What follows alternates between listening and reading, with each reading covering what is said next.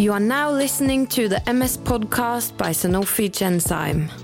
In this podcast, the brain takes center stage when Ole Petter Gjelle, best-selling author and professional speaker, explores the different dimensions of MS and brain health through conversations with international specialists within neuroscience, psychology, and physical activity. In this episode, we will challenge the dogma that MS is an inflammatory disease and make the case that the underlying neurodegenerative component of MS is what MS really is.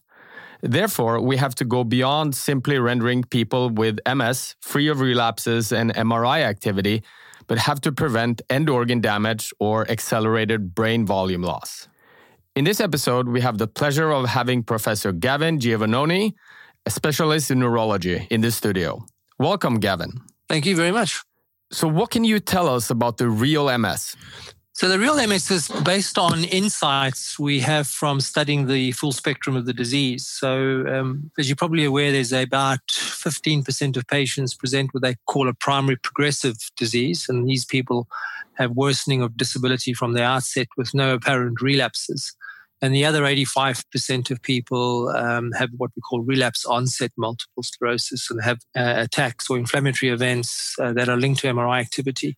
We think this is one disease because within families you can have relapse onset or primary progressive disease, and people can switch between the two spectrum. Primary progressive patients can go on to have relapses, and people with relapse onset disease eventually end up becoming progressive without obvious relapses. So there is this overlap between the two phenotypes, we call them. What we do know now that is when you look at natural history studies, the relapses and the MRI activity that go with the relapses really don't predict outcome in natural history studies. And even in clinical trials, in the placebo arms, they don't predict outcome. And so this has led us to the insight that we can't rely on relapses and MRI activity to explain the disease, because if it did explain the disease, it would predict the outcome regardless of whether you were in a trial or not. So this is why we don't think that is the disease. And what probably is the disease is this gradual worsening that occurs independent of these relapses or inflammatory events. In other words, the primary progressive form of the disease. And we now know that there are much better biomarkers for that component of the disease, particularly brain volume loss. We're seeing these lesions on MRI scan that we call slowly expanding lesions. There are lesions in the grey matter called these diffuse grey matter lesions, and we think those pathologies are probably what the real MS is. And what we're seeing in terms of relapse and MRI activity is in response to the real disease. And so there's now been a shift, there is a shift happening in the field that we have to go way beyond just suppressing relapses and MRI activity. We really have to slow down the other pathologies, the pathologies that are causing the progressive brain volume loss, the pathology that's causing these slowly expanding lesions. And we're going to have to start targeting whatever's causing these lesions to occur in the grey matter in the cortex. And so this is what I call the real MS. Yeah, so focal MRI activity and relapses doesn't accurately predict outcome of MS. Yeah, unfortunately not. I mean, and if people want to understand the science behind this, I would recommend they read Prentice. Prentice is the person who's put forward the theory behind what we call surrogate endpoints. And for a surrogate endpoint to predict the disease, it has to be in the pathway. And actually, when you actually apply Prentice's criteria to MRI activity, these are focal lesions, GAD-enhancing lesions or new T2 or enlarging lesions, or even relapses. They don't fulfill Prentice's criteria, which tells us that it can't be the disease. They are probably a biomarker in response to what's causing the disease. So you're talking about surrogate markers or surrogate endpoints. Which endpoint should we use?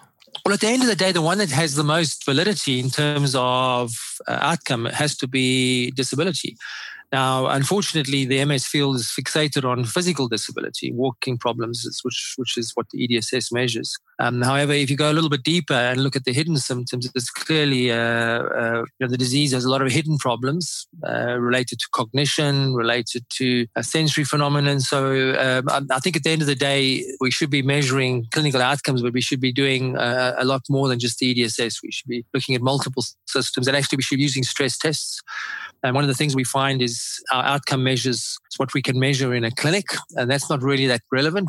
What we should be doing is we should we should be measuring things that affect people's ability to function in society and in work, for example. And so we're going to have to start shifting our focus away from physical disabilities and start focusing on cognition. And we now know the cognitive problems in MS probably predate the physical problems by decades, to be honest with you. Most people acquire the cognition problems before they become physically disabled. Could you explain to us what you mean about the term PIRA, or progression independent of relapse activity? Yeah, so PIRA is a term we've applied retrospectively. So, most of the listeners of this podcast will understand that when we make a diagnosis of so-called secondary progressive MS, it's done retrospectively. In other words, query somebody's got progressive disease and you bring them back in a year's time, and if they've got worse, you label them and you go back and you apply the secondary progressive disease the year before. So therefore, in any clinical trial of relapse onset, relapsing remitting MS, there's going to be a proportion of patients that will fulfill the criteria for secondary progressive disease. So when we go and analyze data in relapsing trials, what you can then do is you can look for people that are getting worse, independent of relapses. And there's two ways of doing that. You can actually look at the relapse-free population, or you can rebaseline them after a relapse. We usually use 30 or 60 days after a relapse. And that then becomes the baseline for looking at worsening. And not surprisingly, about a quarter of people in relapse and remitting trials will get worse independent of relapses. And so that's what we would call secondary progression within a relapsing remitting trial. And that's what I would call the real MS. So, a significant number of people that are supposed to have relapsing remitting MS are getting worse, independent of relapses. And so that's what we refer to as PIRA, progression independent of relapse activity. It's identifying that in clinical trials. Let's talk a little bit about how we can maximize lifelong brain health for MS patients. What do you mean by the term end organ damage? So end organ damage it's a term we borrowed from really the renal field. So renal physicians talk about when somebody's got kidney failure or they've got abnormal kidney function, they talk about, can they preserve that kidney? In other words, prevent it from becoming an end-stage kidney when it's shrunken and not functioning. And so we do the same in MS. End organ damage means when we can measure the damage to the brain and spinal cord, that's usually irreversible. And so this is what I mean by end organ damage. It's the loss of neurons, loss of axons that occurs over time and results in the brain and spinal cord shrinking. And it's very important for us to try and prevent end organ damage because, as you probably are aware, life in itself is a neurodegenerative disease. If we all live long enough, we will acquire age-dependent cognitive impairment. And what protects us from developing age-dependent cognitive issues is brain reserve. In other words, the size of the brain. And there's also cognitive reserve. Cognitive reserve is linked to education and environmental enrichment. But both of those get shredded by MS. MS reduces the size of the brain and also reduces cognitive reserve. And so if you want to be able to get people with multiple sclerosis to age relatively normally, you've really got to maximize their brain health in a sense, give them as much brain when they get older. And so this is why we're trying to shift the treatment target away from short-term goals to try and think about these patients when they're in 60s, 70s, and 80s and hopefully get them there with enough brain so that they can age relatively normally.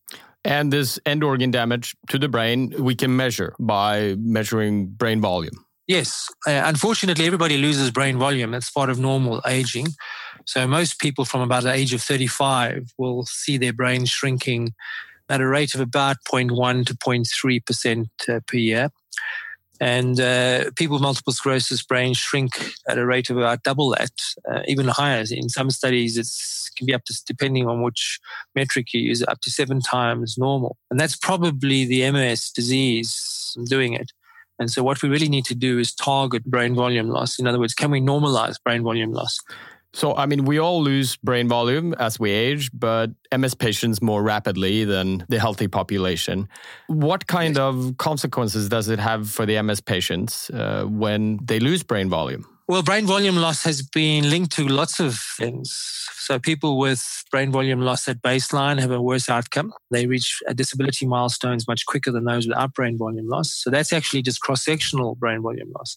And those with longitudinal brain volume loss also do badly. It predicts disability outcomes, it predicts cognitive problems, predicts unemployment rates, it impacts on quality of life.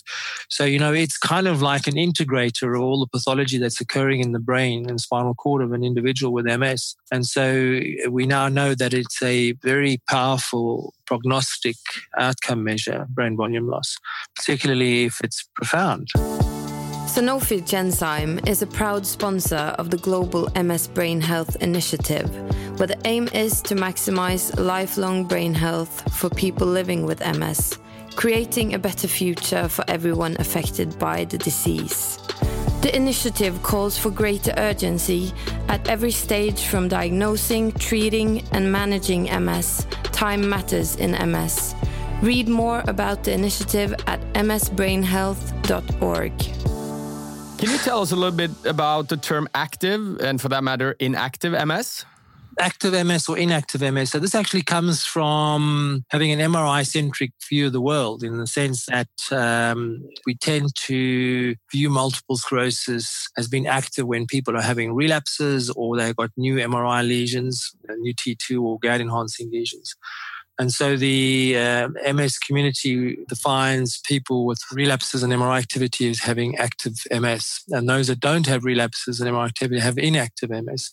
Well, I think that's personally wrong, simply because even when you take those patients that don't have relapse and MRI activity and you look at their brains at post-mortem, the majority of them have got active inflammation going on. And so those patients may not have inflammatory activity that you can measure on MRI, but they clearly have inflammatory activity under the microscope. So, trying to tell somebody they've got inactive MS when they're getting worse is not ideal. So I personally don't like this division between active and inactive MS. I think we should be using another term for that. And I like the term smoldering. These patients' brains are clearly inflamed. We just can't pick it up with our current technology, which is MRI. But if we have better technology, we'll almost certainly find ongoing inflammation in those brains and spinal cord. And so the term smoldering kind of captures inflammation, the activity happening at a level that's beneath the threshold of our MRI scanner. But I'm wondering, if you have a patient that has been labeled as having inactive MS because of lack of relapses or MRI activity, what if you measure brain volume on these patients? Can you still see a loss of brain volume? Oh, yes. I mean, so there will be a proportion of those patients that may have, say, burnt out MS. In other words, their brain volume loss may not be that great or may be normal. And actually, they have been described. There have been patients like that in the Cleveland Clinic series that had burnt out MS, but the majority will have accelerated brain volume loss. So there is something driving this pathology that's just not been picked up on MRI. So definitely, The majority will have accelerated brain volume loss. Obviously, it is important to try to diagnose and start treatment of MS early in the course of the disease. Can you say something about the implications for the patients regarding how early the diagnosis is set and treatment starts? Yeah, so the diagnosis is based on when they present. So, and we now know that there's an asymptomatic period, and that can be possibly a decade, and that's based on a whole lot of natural history studies. That when we get patients at the clinically isolated syndrome at their first event, the majority of them have lesions on their MRI scans. 80% will have other lesions that are old, so they've occurred in the past. And when you actually interrogate those brains with cognitive tests, for example, about a quarter of those patients, it's maybe even more, up to 40% at CIS would really have cognitive impairment. They really are showing signs of what I call MS dementia, progressive cognition problems. And so they've had the disease for years, potentially a decade. And so, we like to think of early MS as when we get the first attack, but that's really probably several years into the disease. And so we got to then shift people's attention away. We need to treat those patients quite aggressively, in the sense that we want to protect those brains for when they get older. And so, treatment strategies should be around, should be from a preventative medicine perspective. What we're trying to do is protect those brains for the future. So, when it comes to treating early, if we can get those patients in the asymptomatic phase, even better. Gavin, you say that MS is one, not two or three diseases. What do you mean by that? These 4 subtypes of MS don't fulfill criteria for a disease. So MS is actually just one disease. From a genetic perspective, pathology, CSF findings, MRI, it's one disease. When does progressive MS begin? Well, progressive MS is there from the beginning. So the pathology that underlies progressive MS is neuron and axonal loss. And, when you actually look at patients, even the asymptomatic phase of the disease, there is evidence of neuronal and axonal loss, brain volume loss, cortical or grey matter loss. So the process underlying progressive disease is there from the beginning.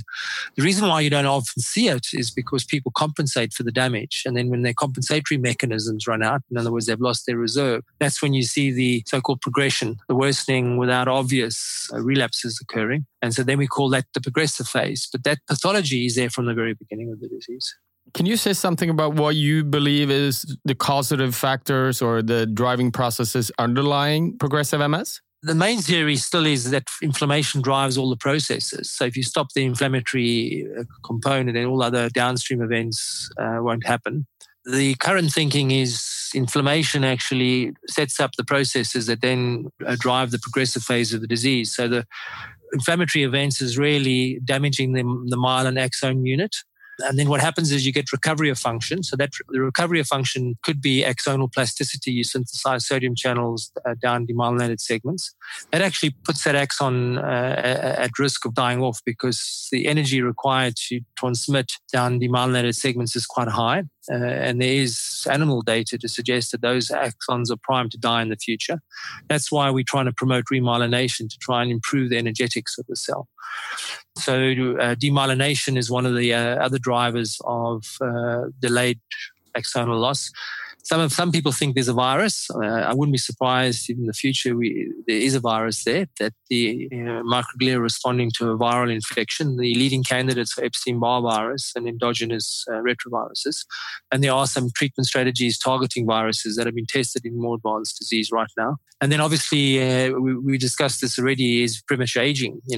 By reducing reserve, you bring forward aging mechanisms, and maybe some of the delayed worsening we see in multiple sclerosis is from aging. So there's lots of different mechanisms that are driving this progressive pathology downstream of the inflammation. But the current thinking is if you hit up front very hard and stop lesion formation, you actually suspend this cascade or you reduce the cascade. That's the argument for treating the disease early, is to try and prevent or reduce the inflammatory burden. So of these three hypotheses, I understand that the viral hypothesis is the one you mostly believe in? Well, I think we look at the epidemiology of MS. There's a real strong link between Epstein-Barr virus and MS, so much so that it ticks almost all the boxes for causation. So that's one of the strategies for preventing MS, is to try and prevent people getting Epstein-Barr virus infection.